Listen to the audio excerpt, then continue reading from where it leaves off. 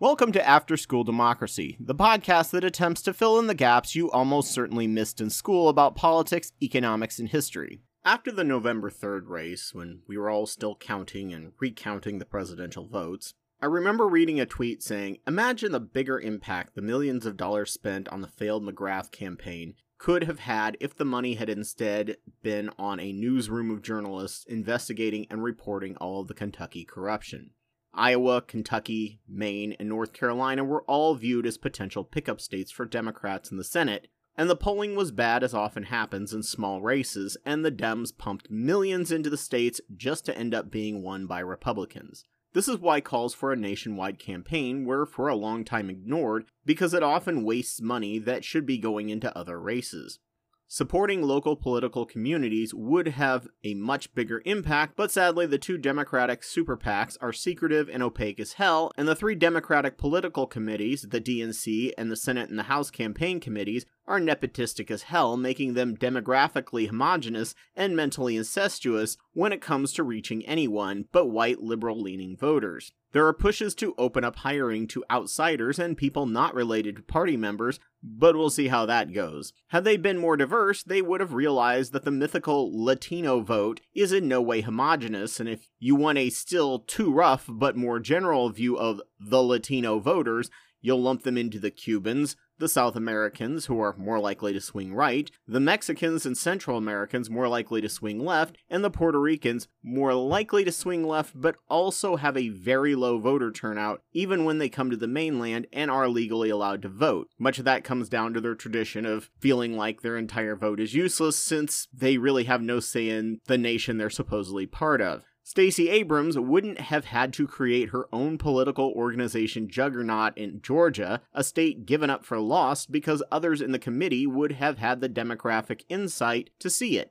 But the quote stuck with me, and at the barely squeaking by win of all houses for the Dems, meaning it would be a moderate government, and a large chunk of the US still voting for Trump in spite of everything he's done to fuck over the nation and its people, I began to realize that the only way to fix this problem was to target swing districts in swing states, and we had to be better at communicating to them, or we will fail again and again over the next decade, especially with all the wins in state government races, meaning gerrymandering in many states might be even worse for us, potentially losing us the House, especially since many blue states have removed their own abilities to gerrymander, but most red states are gladly going to do so. North Carolina and Pennsylvania had some of the worst, but luckily they both have Democratic governors to keep that in some form of check, and so far their Supreme Courts have ruled that too extreme gerrymandering violates the state constitution. But then I began thinking about how exactly to communicate to these people. It's really hard, especially if you're from the city and have never interacted with these people.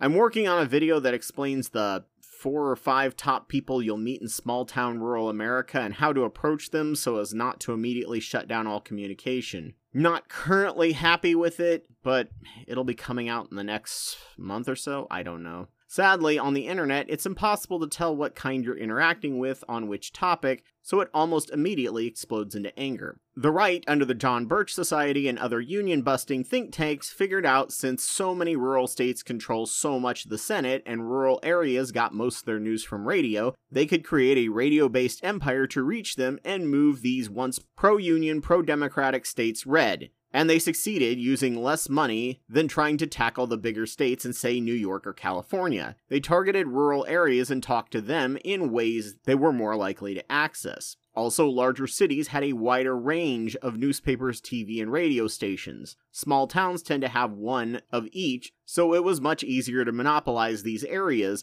and with the overturn of the Fairness Doctrine under Reagan, which required equal time in political issues for opinions on both sides but based on facts, and all deregulation of cable news allowed for the explosion in Fox News, where TV and radio now had a heavy imbalance in their bias, most often to the right or worse, anti-left, but even the supposedly left MSNBC is pretty capitalistic compared to the rest of the world. As the internet ramped up, they realized that news sites have heavy data pages, and learning to strip down their sites to be bare bones for dial-up users in most rural areas, making them more likely to use these easy-to-load sites like Fox and Breitbart over the actual news sites that took forever to load. Then Craigslist and later Facebook cut into the classified section that used to be in papers, and Google cut into their ad revenue, and newspapers started collapsing. Cities with two competing newspapers or news channels often collapse down to one monopoly that would be more likely to cater to either its parent company, such as the GOP-backed Sinclair Group, or what their readers wanted to hear, such as sensationalism, instead of spending the money on actual journalists to dig out crimes of local government. Local governments love this, so there was little push to change anything. You always see Chicago, New Jersey, and New York having these super dirty politics, and small towns and rural states as being much more clean. That's probably not because they are, that's because these big city areas have two or more competing papers that put a magnifying glass on anything a politician does, as they have a large enough readership to keep themselves afloat and hire actual journalists, while smaller papers are barely keeping their nose above water to survive and make cuts in the areas of expensive local investigative journalism, keeping the more non-controversial sports, food, and comics sections that older people like, even as younger people now just get that on the internet, and more papers are in danger of folding. Radio news, even on NPR, tends to be more likely to aggregate, and TV news is so expensive that fluff pieces and gun violence infotainment tends to replace actual journalism, which is why I tell everyone, get your news from print or audio, never from TV news. And that brings us back to that tweet. Journalists could have more impact than any political action committee in any race in the long run, especially in rural areas where the status quo is well protected by lack of journalists. Communicating with people not like you is hard. It's hard to get inside the heads and think about how they think about things and what is important to them.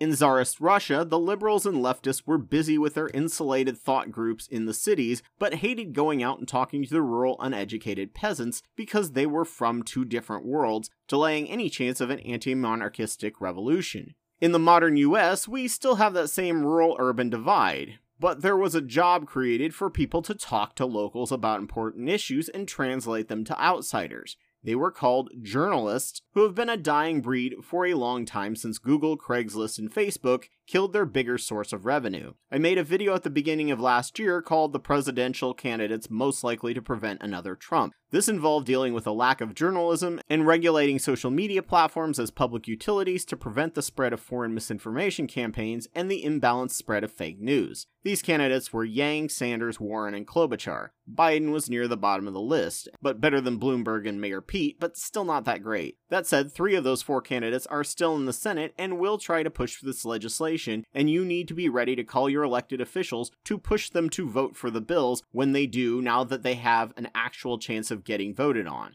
If Schumer kills the no-effort filibuster now that Mitch isn't blocking every single piece of legislation that doesn't give more money to the rich, we actually have a chance. In the meantime, what can you do? Well, you can give money to left-leaning campaign groups, or you can do the long-term task of buying paywall subscriptions and reading papers from swing districts in swing states. This will allow them to actually pay and maybe even hire more journalists to do digging and expose corruption, and allow you a snapshot into their issues, needs, and concerns. I believe with a subscription you can even write letters to the editor even if you don't live in the area, but that varies from paper to paper. If you can do this, you can inject new ideas in new ways to people in that area, but humility is essential and you must avoid coming off as an intellectual snob. 2022 is a special election because it happens to be, just by luck, a race that 8 Republican Senate seats are on defense and only 2 are on defense for the Dems. Sadly, it's also the midterms when turnout is low for the party in power, but maybe the reminder of Trump can have a long-term impact. We will go through these by the numbers. Arizona will have Mark Kelly running again. He was in a special election this year to defeat the governor-appointed candidate to replace John McCain, who died. He's a beloved astronaut and husband of Gabby Giffords, so he has a chance of staying in power there even in 2 years. Next is Alaska's Lisa Murkowski, and she's more of a centrist, but she's still very conservative, going for party over ideas. That said, Alaska just put ranked choice voting into place so people can now vote for a candidate instead of against the worst candidate and has the chance of throwing things into the air. Murkowski has floated the idea that she is going to leave the Republican Party but not join the Democratic Party, meaning she's either going to be independent or start her own party. However, Maine had ranked choice voting and Susan Collins still won, so who knows? Colorado has Michael Bennet, who's pretty popular in that state, that is leaning more and more blue, but will still swing the occasional red. Florida is the home of Marco Rubio. His seat is in play, but it's been a while since I've seen Florida go blue. There's a large untapped Puerto Rican transplant population there, but they have a poor voter turnout while the elderly and Cuban populations went heavily for Trump this year. In Georgia, like Kelly, Raphael Warnock will be having to defend his special election seat when Johnny Isakson stepped down for health issues. If he and Abrams can maintain their strong network and enthusiasm, he has a good chance of winning again, especially if she's running for governor again like she's floating the idea of. But he also has a good chance of losing if we get complacent. Chuck Grassley in Iowa and Jerry Moran in Kansas are in states that are Schrodinger's purple states. They could flip purple at any time, but they continue to persist red. 2018 was an anomaly in Kansas, especially as the Latino vote in East Kansas flipped a red House seat blue, and in spite of voter suppression tactics, won the election for a Democratic governor for the first time in decades. North Carolina is up in the air as the incumbent stepped down, and North Carolina is a pretty solid purple. Probably would have gone to the Democratic Senate candidate this year, except he had a sexting scandal.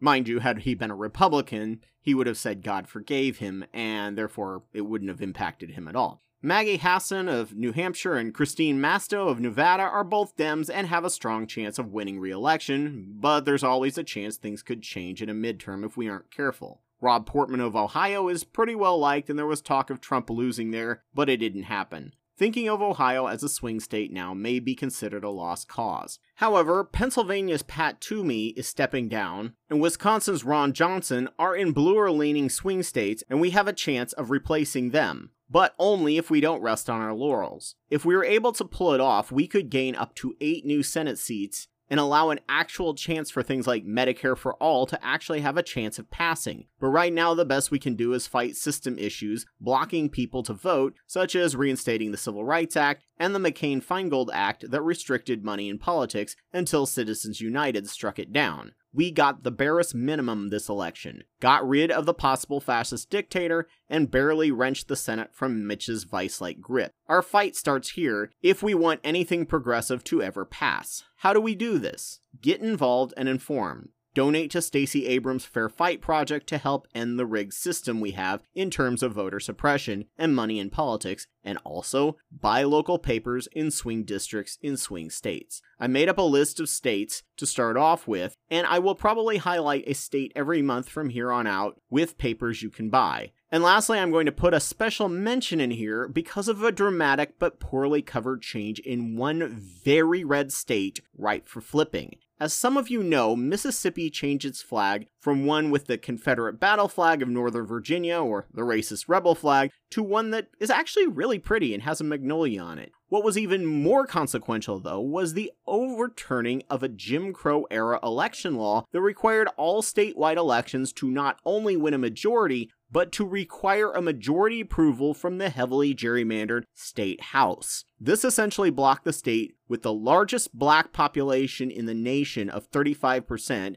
5% more than Georgia, of ever having a progressive or black person win in that state. This is a potential game changer, and if Abrams can send some of her people that organize the black religious left in Georgia to do the same in Mississippi, where in statewide races your vote was pretty much useless for so long, and now isn't, it won't change anything in the 2022 race, but it may have a big impact in the 2024 Senate and governor's race, and then the 2026 Senate race. So I'll be making a video listing papers in Mississippi for the long game. We have a chance to expand things in 2022 and get real change done. But sadly, we didn't do well enough this year to get more than a moderate change over the next 2 years. In 2024, nearly 10 Democratic seats will be on the defensive, with only around 2 Republican seats on the defensive. Meaning 2022 is the year we have to make any real change. I seriously hope we can do well, but history doesn't look good for us and we must always keep striving for change.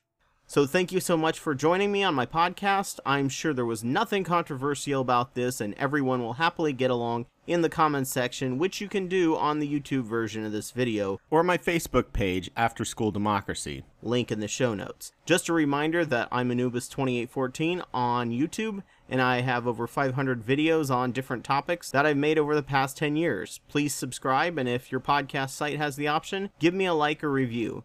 If you think what I have to say informed you, consider supporting my Patreon.